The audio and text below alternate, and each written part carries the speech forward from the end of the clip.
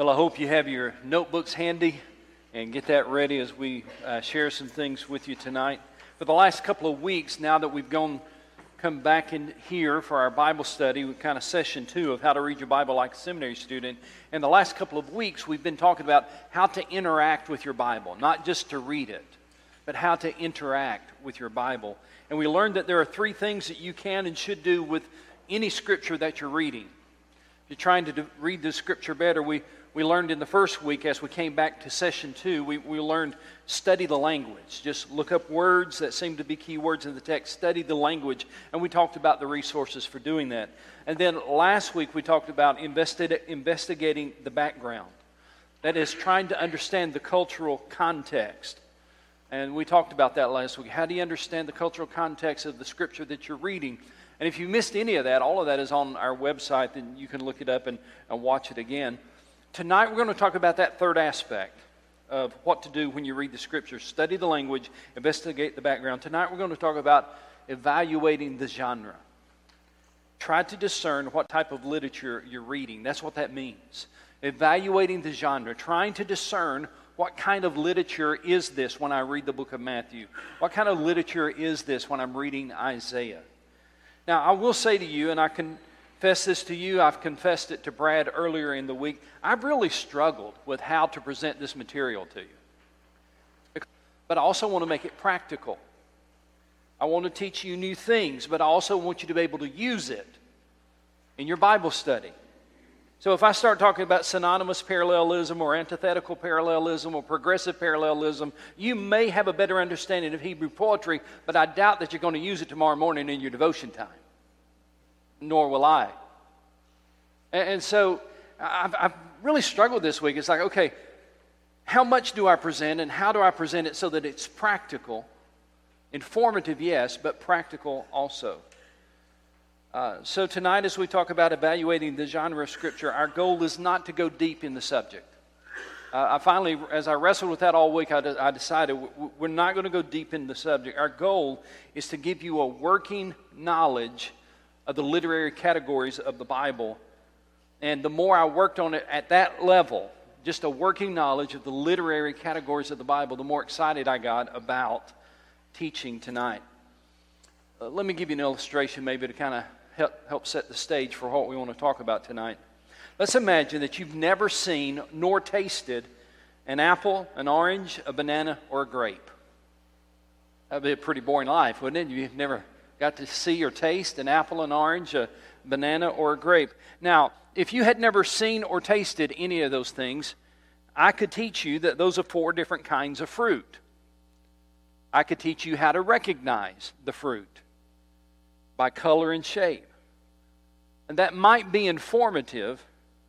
You may learn something, but it's not going to be really satisfying.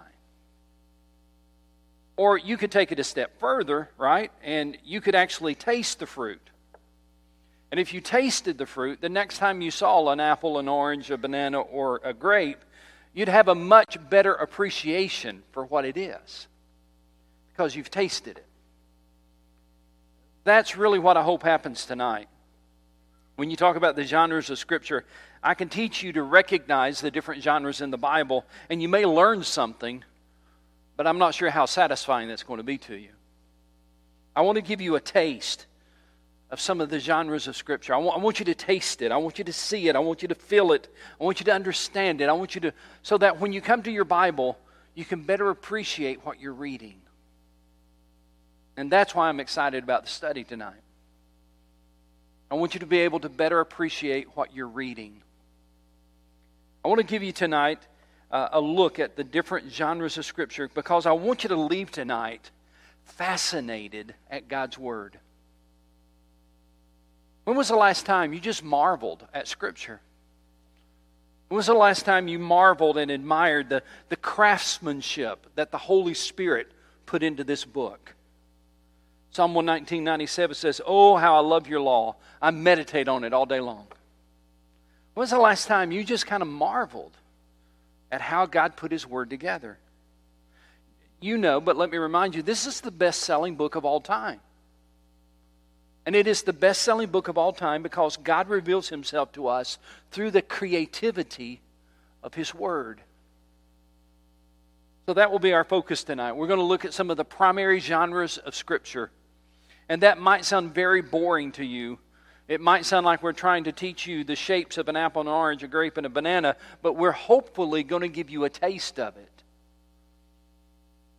And so tonight we're going to try to give you a taste of the genres. And then let me tell you where we're going after tonight. We've got 2 more sessions after tonight. And in those last 2 sessions, we're going to talk about the process of application. How do we go about living out the Word of God? And those will be very practical, very helpful times as we talk about how to take the Word of God that you're reading it and living it out. So, could I just say it to you this way? If you have to miss a night, let it be last week, okay? So let's just jump in. And I want to give you an overview of the various types of literature in the Bible. And as we try to do that, you need to understand this is an enormous task. And this is why I was so overwhelmed earlier in the week. Because you know, but let me explain it to you again. There are 66 individual books in the Bible, broken down to more than 1,100 chapters and 31,000 verses. 31,000 verses. Now, I want you to hear me say that every book, every chapter, every verse is the Word of God. Would you agree with that? Every book is the Word of God. Every chapter is the Word of God. Every verse is the Word of God. I'll take it a step further. Every word is the Word of God. But not every book, not every chapter, not every verse are alike. They're very different. One of the most powerful and complex features of the Bible is that it consists of many different types of genres, many different types of literature. It's all the Word of God, but it's not all the same. So let's start with the basic definition. What do we mean by genre? When you hear that word, genre, it is referring to a particular type of literature. That there are, take your Bibles and just do this. Take your Bibles and do this. Just thumb through your Bible. In your Bible, there are different types of literature. It's not all the same. Not every book is the same. Not every chapter is the same. Not every verse is the same. There are different types of literature in your Bible. Let me give you another illustration. Tomorrow, you'll likely go to your mailbox. Tomorrow's not a postal holiday, is it? Okay, all right. So this illustration is going to work. Tomorrow, you'll likely go to your mailbox, and more than likely, there'll be several pieces of mail there. And when you go to your mailbox, you'll likely go to your kitchen or your office or wherever you go to sort the mail. And you'll be able to tell from the size of the envelope, the type of packaging, and the addresses on the mail what pieces are advertising, what pieces are bills, and what pieces are personal mail. Now, they're all mail. They're all mail, but they're different, aren't they? So you sort them into types, and you do different things with them based on how you've sorted them. Or let me say it this way. Let's say that you go to a bookstore, maybe to Barnes & Noble's in Greenville, and you walk into the bookstore. If you've ever been to a big bookstore like that, you know that there are many different types of books in the bookstore. There are histories, biographies, and novels, and children's books, and nonfiction, and technical manuals, and reference works, and on the list goes. And they're all grouped, aren't they? The fiction books are over here. The children's books are over here. The manuals are over here. The novels are over here. They're all grouped together. And when you pick up a book, because you know what that book is, you expect it to communicate in a certain way. When you pick up a children's book, you expect it to communicate in a certain way because of what it is. It's a children's book. When you pick a novel, you expect it to communicate in a certain way. When you pick up a reference manual, you expect it to communicate in a very different way. You're going to have different expectations for that book because of the type of book it is. The same thing is true with your Bible. When you read the Bible, you need to pay attention to the style it was written in, or you may miss out on the brilliance of that book. Now, I want to say it one more time so that you do not misunderstand. Every book is the Word of God. But many of the books are written differently for a reason. And so, for example, when you read a gospel passage, or you read a prophecy, or you read a psalm, or you read an epistle, there's going to be a very different approach to the information the author is presenting to you. A very different purpose. For example, you would not expect Isaiah to lay out historical details like you would in 1st or 2nd Chronicles. You would not expect the Psalms to give us historical details like they do in 1st and 2nd Chronicles. But Psalms, you're going to expect that they're going to write a song or tell a story in poetic ways. If you're reading in the epistles, you recognize, for example, 1 Corinthians, if you're reading the epistles, you recognize this is a letter written to a church, and I'm hearing one side of a two-sided conversation. And so what the book is helps you determine what the book is about and how it applies to your life.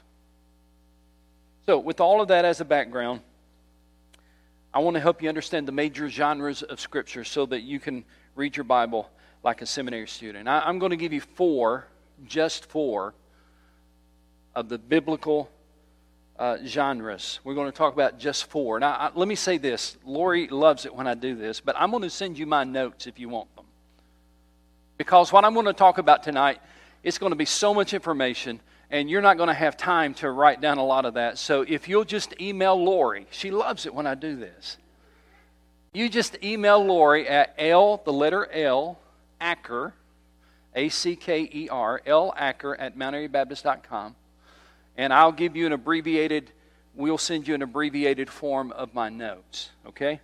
Basically, what I want to provide you is more or less a quick guide to the biblical genres.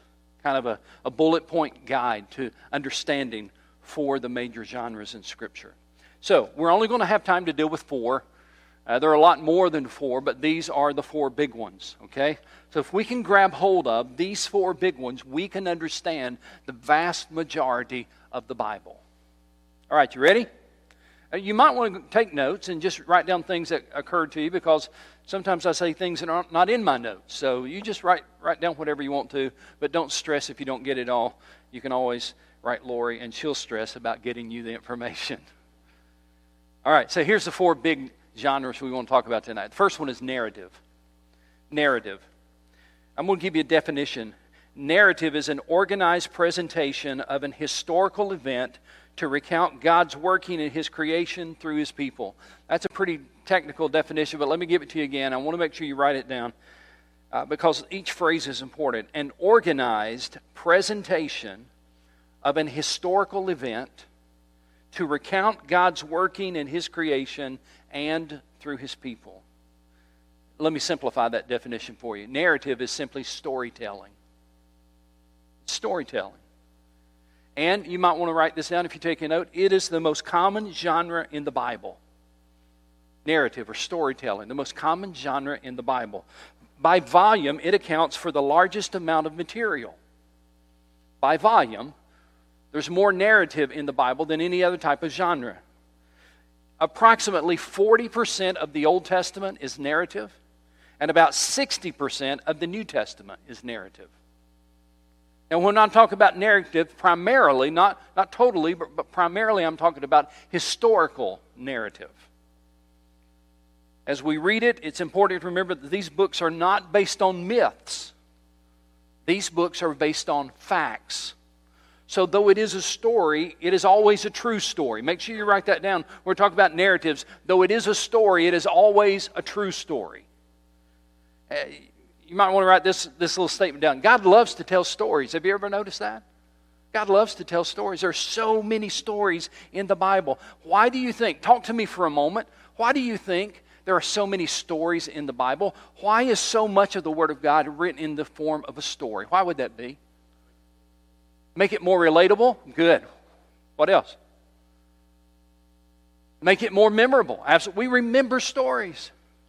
Anything else? Make it easier to understand. We understand stories, and we remember stories.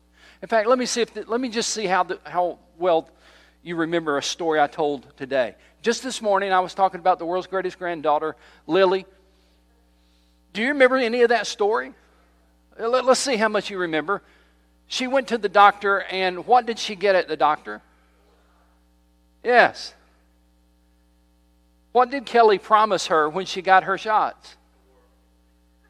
The world. Barbies? Anything else? Skittles? 2 Barbies. All right. How many nurses did it take to hold her down? 3. Now we could keep going on. Listen, you could probably retell that story. You didn't rehearse that. You didn't memorize that. You heard it, and you remembered it. That's the value of stories. Stories stick. Stories are understandable. Stories are relatable. Stories cause us to listen. So it shouldn't surprise you that a big chunk of the Bible is narrative or stories. God loves to tell stories. And so in the Old Testament narrative, in the Old Testament portion of the Bible, narrative is found in, and this is where you probably need my notes. You're not going to be able to write all these down. But in the Old Testament, narrative is found in Genesis, Exodus, Numbers, Deuteronomy, Joshua, Judges, Ruth, 1st, 2nd Samuel, 1st, 2nd Kings, 1st, 2nd Chronicles, Ezra, Nehemiah, Esther, Daniel, Jonah. They're almost all stories. The vast majority of at least the first half of the Old Testament is almost all narrative. It's almost all stories. And then you come to the New Testament. And guess what? A big chunk of the New Testament is narrative as well. The 4 Gospels, have you ever thought about that? The 4 Gospels are just stories. They're narrative. The book of Acts is narrative.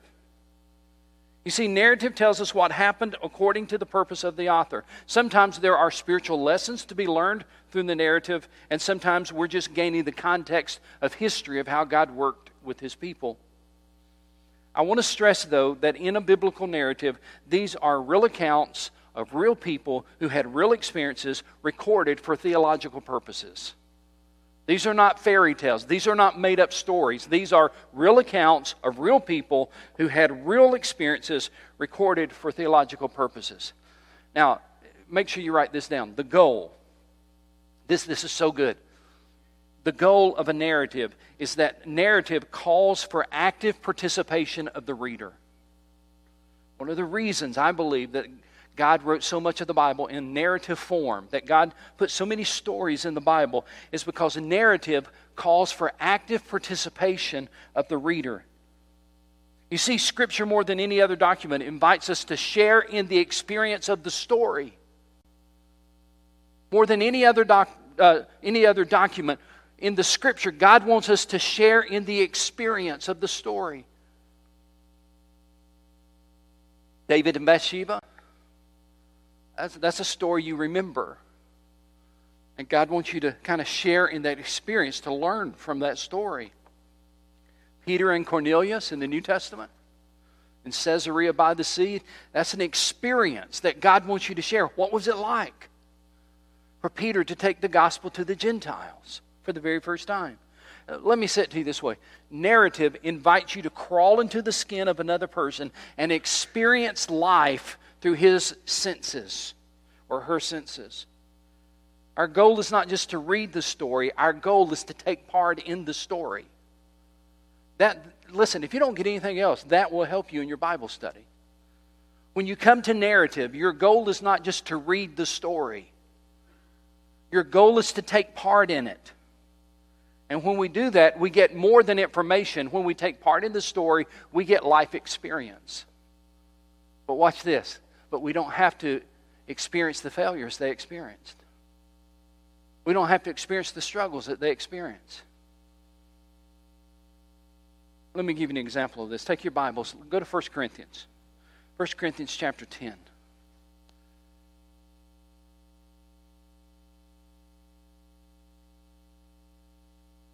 I used to tell when I was teaching at Anderson University, I was teaching Bible there.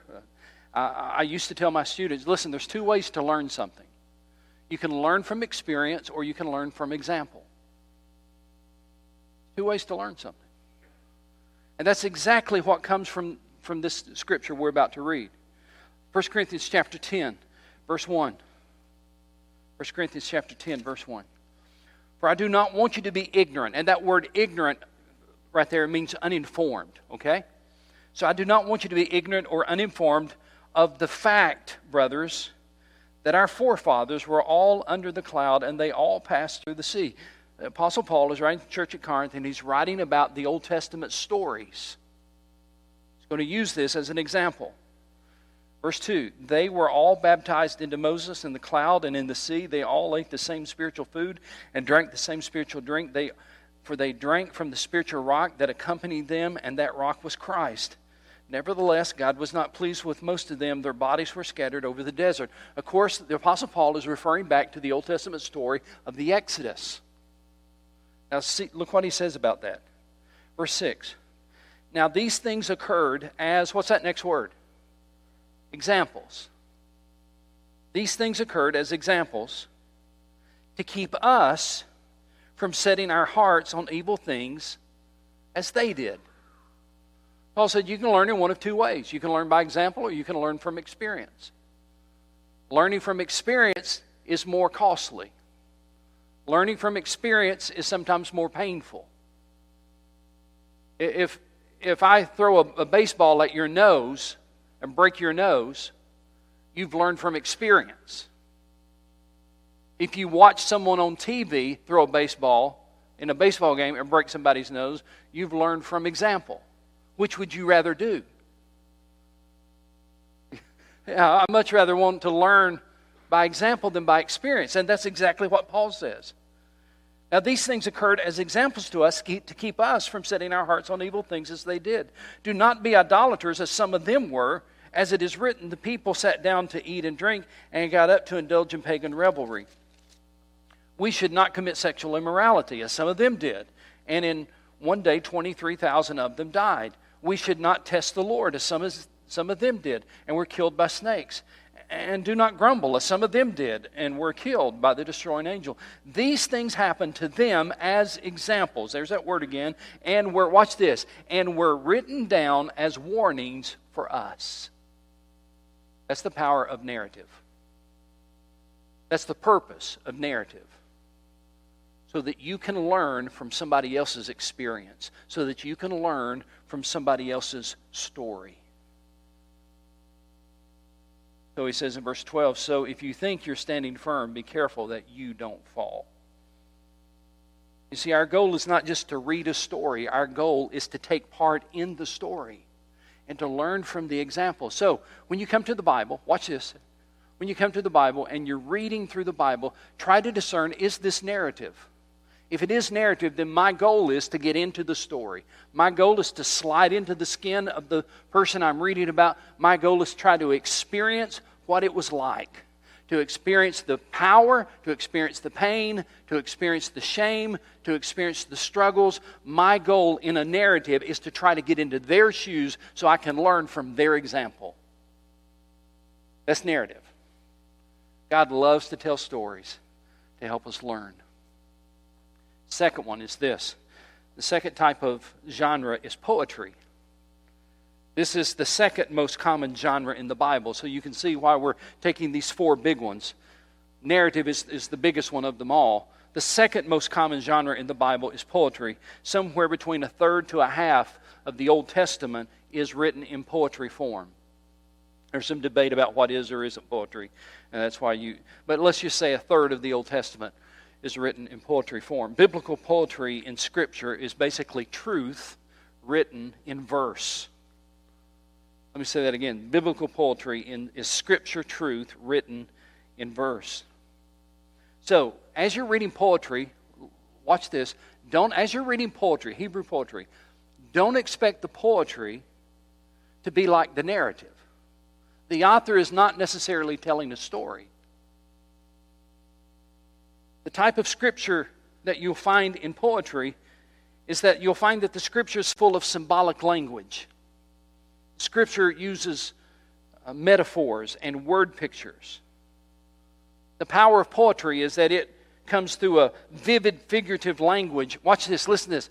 Poetry, the power of poetry is that it expresses feelings. That's an important statement. The power of poetry is that it expresses feelings. For example, Psalm 42, verse 1. As the deer pants for streams of water, so my soul pants for you, oh my God. It's not narrative. It's not telling a story. He's expressing his feelings. Poetry communicates ideas, but they especially communicate emotion. So feelings and emotion are really the purpose behind poetry. To express the feelings that we have. And sometimes the feelings are not positive, by the way. Sometimes the feelings are anger. Sometimes the feelings are frustration. Sometimes there are questions. But we're expressing emotion and we're expressing feelings. That's why so often when somebody is struggling, that they've got cancer or they're terminal or something like that, so often they'll say, Pastor, do you have any advice for me? And I'll say, yes, get in the Psalms and stay there. Read the Psalms every day. Somebody recently, I said that to them. They're having this major surgery. And he said, do you have any advice for me? I said, get in the Psalms every day. Read at least 5 Psalms every day. Because in this genre of poetry, the writer is not trying to tell a story. He's trying to express his feelings. He's expressing his emotions. And what we find is this, if you don't agree with this, what we find is, as we're reading the text, sometimes we'll come to a psalm, and it's like, he wrote that about me. That's the way I feel. Those are the questions I have. Those are the struggles I'm experiencing. Poetry communicates ideas, yes, but they especially communicate emotion. They show life in its fullest. Now, as you would probably expect, the Psalms make up the majority of biblical poetry. Do you know how many Psalms are in the gathering of Psalms, the Psalter as it's called? How many Psalms are there? 150. 150 Psalms. Who's the author of the majority of those Psalms? David. He's not the only author. There are other authors of the Psalms. David is just the author of the majority of the Psalms, but there are 150, and there are different types of Psalms. Let me show you the different kinds of Psalms that you'll find in the book of Psalms. Some are laments, where the psalmist is laying down explaining a troubled situation to the Lord and asking for the Lord's help. Psalms of lament. There's a whole section called Psalms of lament in the book of Psalms. There are Psalms of thanksgiving. For example, Psalm 100, a psalm of thanksgiving. There are hymns of praise. You would expect that as the psalmist is expressing his emotion, his praise to God. There are psalms. In fact, that's the way the Psalms end, by the way. There's a whole section of Psalms at the end of the book of Psalms. I think it's like 145 or so to 150. And that's the way the Psalms end. There's a whole section of Psalms of praise. There are wisdom psalms. There are songs of confidence. There are historical psalms. There are hymns celebrating the law of God. Psalm 119, the center of your Bible, the longest psalm in the Bible, is a psalm that celebrates the Word of God and the law of God. Now, though the Psalms make up the majority of biblical poetry, you can also find poetry, Hebrew poetry, in other books of the Bible. Proverbs, the Song of Solomon, Lamentations are examples of the genre of poetry. So when you come to the Song of Solomon, when you come to the book of Lamentations, you need to understand what you're dealing with there. This is not historical narrative. This is poetry that expresses emotions and expresses feelings. Now, also you need to know that some of the Old Testament narratives, like Job, Ecclesiastes, Isaiah, Hosea, there's a mixture of narrative and poetry. That the books like Job and Ecclesiastes, Isaiah, and Hosea, that they have long poems in the middle of the narrative. So there's kind of a mixture there. So that's the second genre. The third genre is prophecy. I'll give you a definition of that. Prophecy is a documented vision or message received directly from God. Prophecy is a documented vision or message received directly from God, communicated to an audience through His designated spokesman. I'll say that one more time. Prophecy is a documented vision or message received directly from God, communicated to an audience through His designated spokesman. Prophecies were mainly primarily directed to God's own people, but sometimes prophecies were also directed to kings and countries outside of Israel. Some prophecies are meant only for the original audience. This is where it gets a little confusing in the genre of prophecy. Some prophecies are only intended for the original audience. Some prophecies are intended for a future audience. And some prophecies were for both. Now, as you would expect, there is a big section of Scripture that we would call prophecy. Numerically, there are more books of the Bible that are the product of prophets than any other category. There are more books of prophecy than any other category. There are 4 major prophets: Isaiah, Jeremiah, Ezekiel, and Daniel. Of course, the books are named after them. And then, in addition to those 4 major prophets, there are 12 minor prophets. And I'm not going to list them, but you know them, starting with Hosea, going through the book of Malachi. You know this, but let me make sure that you hear it. The major prophets are called major because of the length of their books. The minor prophets are called minor because of the shortness or the brevity of their prophecy. Now, write this down if you're taking notes. Prophecy was usually God's divine warning given to His covenant people to urge them to repentance. God's divine warning given to His covenant people to urge them to repentance. And the interesting thing about prophecy is that you sometimes learn something new about God. When you have a prophecy, it sometimes communicates a new truth about God that you don't see perhaps in the narratives or you don't see in the poetry. Prophecy communicates because God many times is explaining to His people who He is and why He is directing them to do what He's asking them to do. And so sometimes we learn something new about God and God's sovereign plan through prophecy. Let me give you one last thing about prophecy to write down and remember. When you're reading prophecy, whenever the genre of Scripture that you're reading is prophecy, like right now, I have my Bible open to Isaiah. When you're reading prophecy, remember this little tip. Always, and underline the word always. Always look at the message to the original audience first before you try to apply it to your day. You've got to read the Old Testament prophetic work as God's challenge to the original audience. And then you can better understand how to apply it to your day. In other words, don't take a prophecy out of context and try to apply it to America in 2021. Make sure that you understand what God was saying through the prophet to the people in that day. And as you better grasp and understand that prophetic message, then you can see how it may apply to your day. Does that make sense? All right. So those are the 3 of the 4 big types of genres. I just want you to appreciate them for just a moment. Let's pause before we get to the last one. I want you to appreciate how different the Word of God is. And so much of the Bible is written in story form called narrative. And then there is a whole section of the Bible that's written in poetic form, expressing emotions and feelings and questions, songs of praise and songs of lament. And then there's a section of the Bible where God really directs His people. And He speaks to them about their life and their covenant relationship. That's the prophetic books where God is dealing with their covenant relationship. That's a covenant kind of material where God's saying, this is the people I want you to be, and this is what I'm asking you to do. And He speaks through the prophet. And you can see how very different each of those are. How very different each of those genres are. And the better you understand that genre, the better you will understand what God was saying to the people and what He's saying to us. So that brings me to the 4th and final genre that we want to talk about. That is epistles.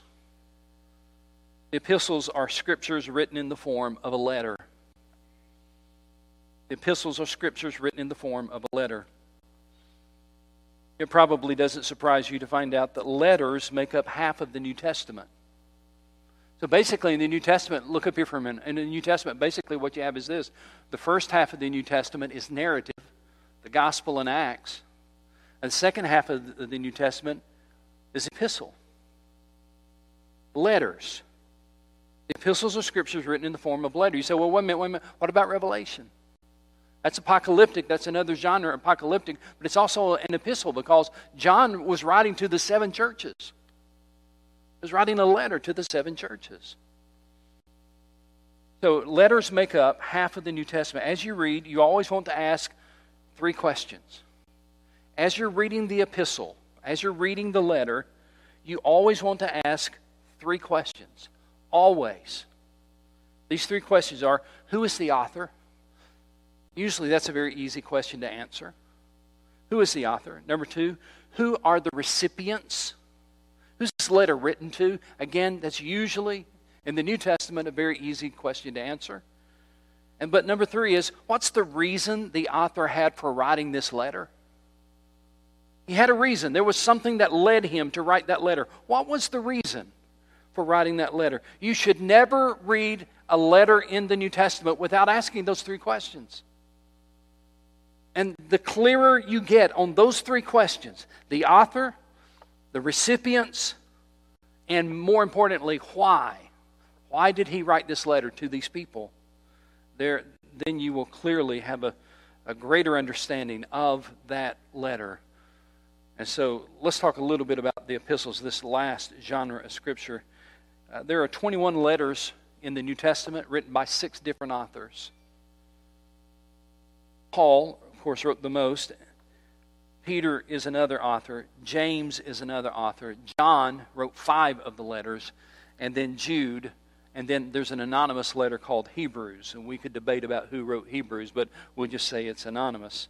Some letters were written to individuals, and some letters were written to churches. Some letters were written to that person to help them with the situation, and some letters were intended to be read aloud to the entire church. It was a message to the entire church. Again, I want you to appreciate how different these genres are. This is not narrative. This is a personal letter. This is not poetry. This is a personal letter. This is not prophecy. This is a personal letter written by an individual to recipients with a purpose. What's the purpose behind writing this letter? So God addressed the message to a definite audience in the first century, but because it is the Word of God, the truths that are in that letter apply to us as well. Now, the epistles always follow a form that is common in the Greco-Roman world. I'll just kind of outline how these letters are written. Many of the New Testament letters have a similar format. There's the author is stated, which is different. If you write a letter tomorrow, you're probably going to talk, what's the first thing you'll put in the first line? Probably you're going to put, Dear Brad, right? The recipient goes on the first line. Then there's the body of the letter. And then where do you put your name? At the end.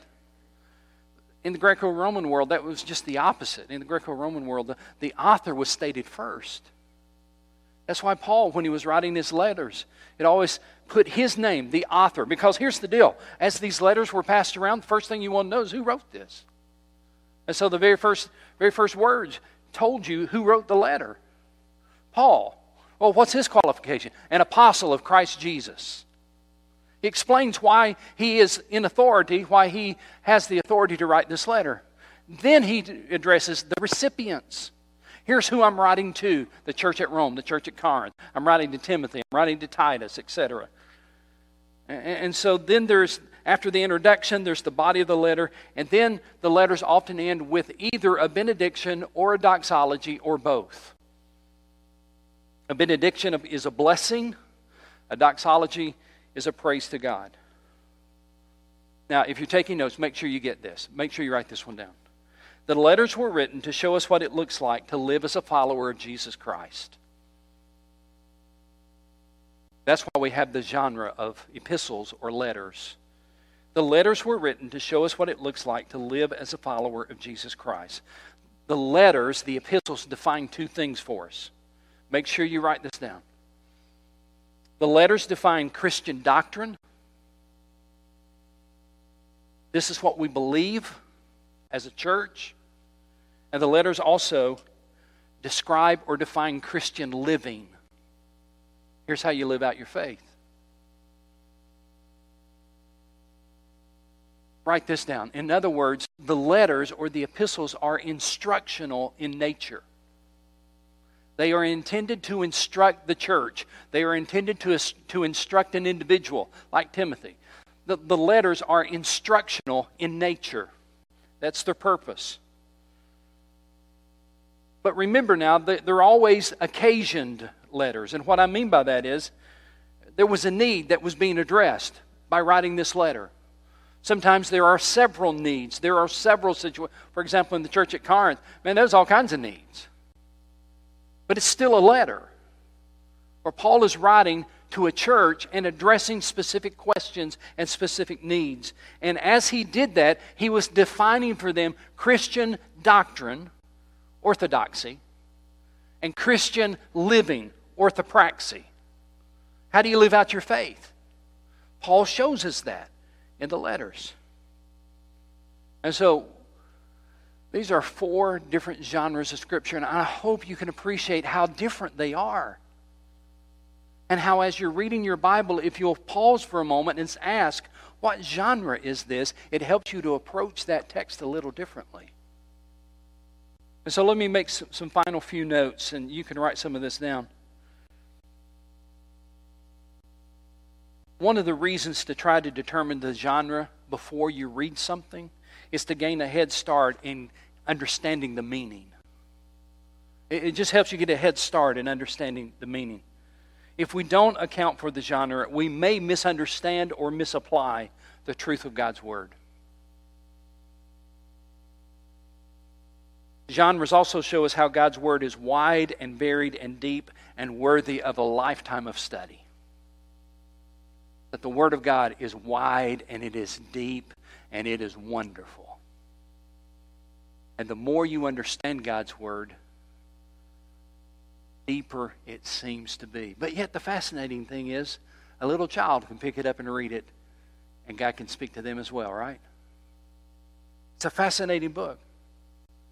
Now, how many types of genres are there? These are just some concluding thoughts. How many types of genres are they? I told you about 4. Some people say there are 7. Some people say there are 8. Howard Hendricks says that there are 14. Aren't you glad I didn't come with 14 genres tonight? I just tried to give you the 4 big ones. In fact, here's what I would say to you if you're taking notes. If you look at the Word of God, this is kind of fascinating to me. Those 4, narrative, poetry, prophecy, and letters, make up 95% of the Bible. That's why I said if you can learn these 4, you'll have a better grasp on how to read the Bible, because those 4 make up 95% of the Bible. Now let me add this last 1 or 2 points. You need to understand that we can't always know the genre of a book with 100% accuracy. Sometimes it's very evident that's prophecy. It's very evident that's poetry. It's very evident that's narrative. It's very evident that's a letter. But sometimes it's disputed and debated. For example, and I may have used this previously, but it's a good example. Genesis chapter 1. Genesis chapter 1 is a debated scripture because some say that's narrative, historical narrative. Some say, no, that's poetry. Well, why does it matter? Because if it's a historical narrative, it's a literal account. It literally happened. If it's poetry, then it could simply be symbolic. Now, just so that it's clear, I think it's biblical narrative, historical narrative. I think it literally happened. But that's just an example of you can't know a book's genre with 100% accuracy. And then the last thing I would say is that some books have several types of genres within them. There's a combination. Some books, they're all narrative. Some books, there's a blending, if you will. Job is an example of that. Job is, in my understanding, historical narrative, but there's also poetry in that book. There's a blending of the two. So, the writer of Psalm 119, returning to that psalm one more time, I think he said it best in verses 14 through 16. He said, I rejoice in following your statutes as one rejoices in riches. I meditate on your precepts and consider your ways. I delight in your decrees. I will not neglect your word. I ask you as we began, when was the last time that you marveled at God's word and just admired how it was written? Just try to meditate on. This book is made up of narrative. God loves to tell stories. It's made up of poetry expressing emotions and feelings and questions and struggles. This book is made up of prophecy. God speaking words about His covenant to His people and what He expects of them. And this book is made up of, what was that last one?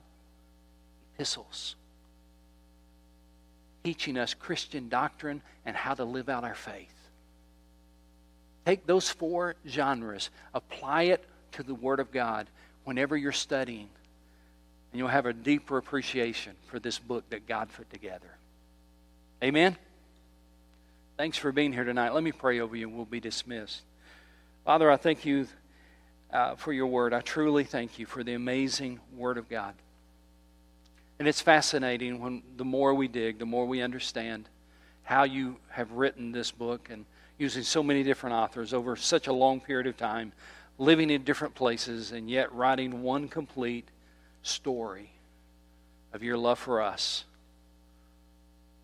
and what you've done for us. Father, I just want to ask that maybe this week you would remind us to pick up our Bibles and to marvel, to be amazed that the God of the universe has written down something for us to read. May we never lose that perspective. And I pray that in the name of Jesus.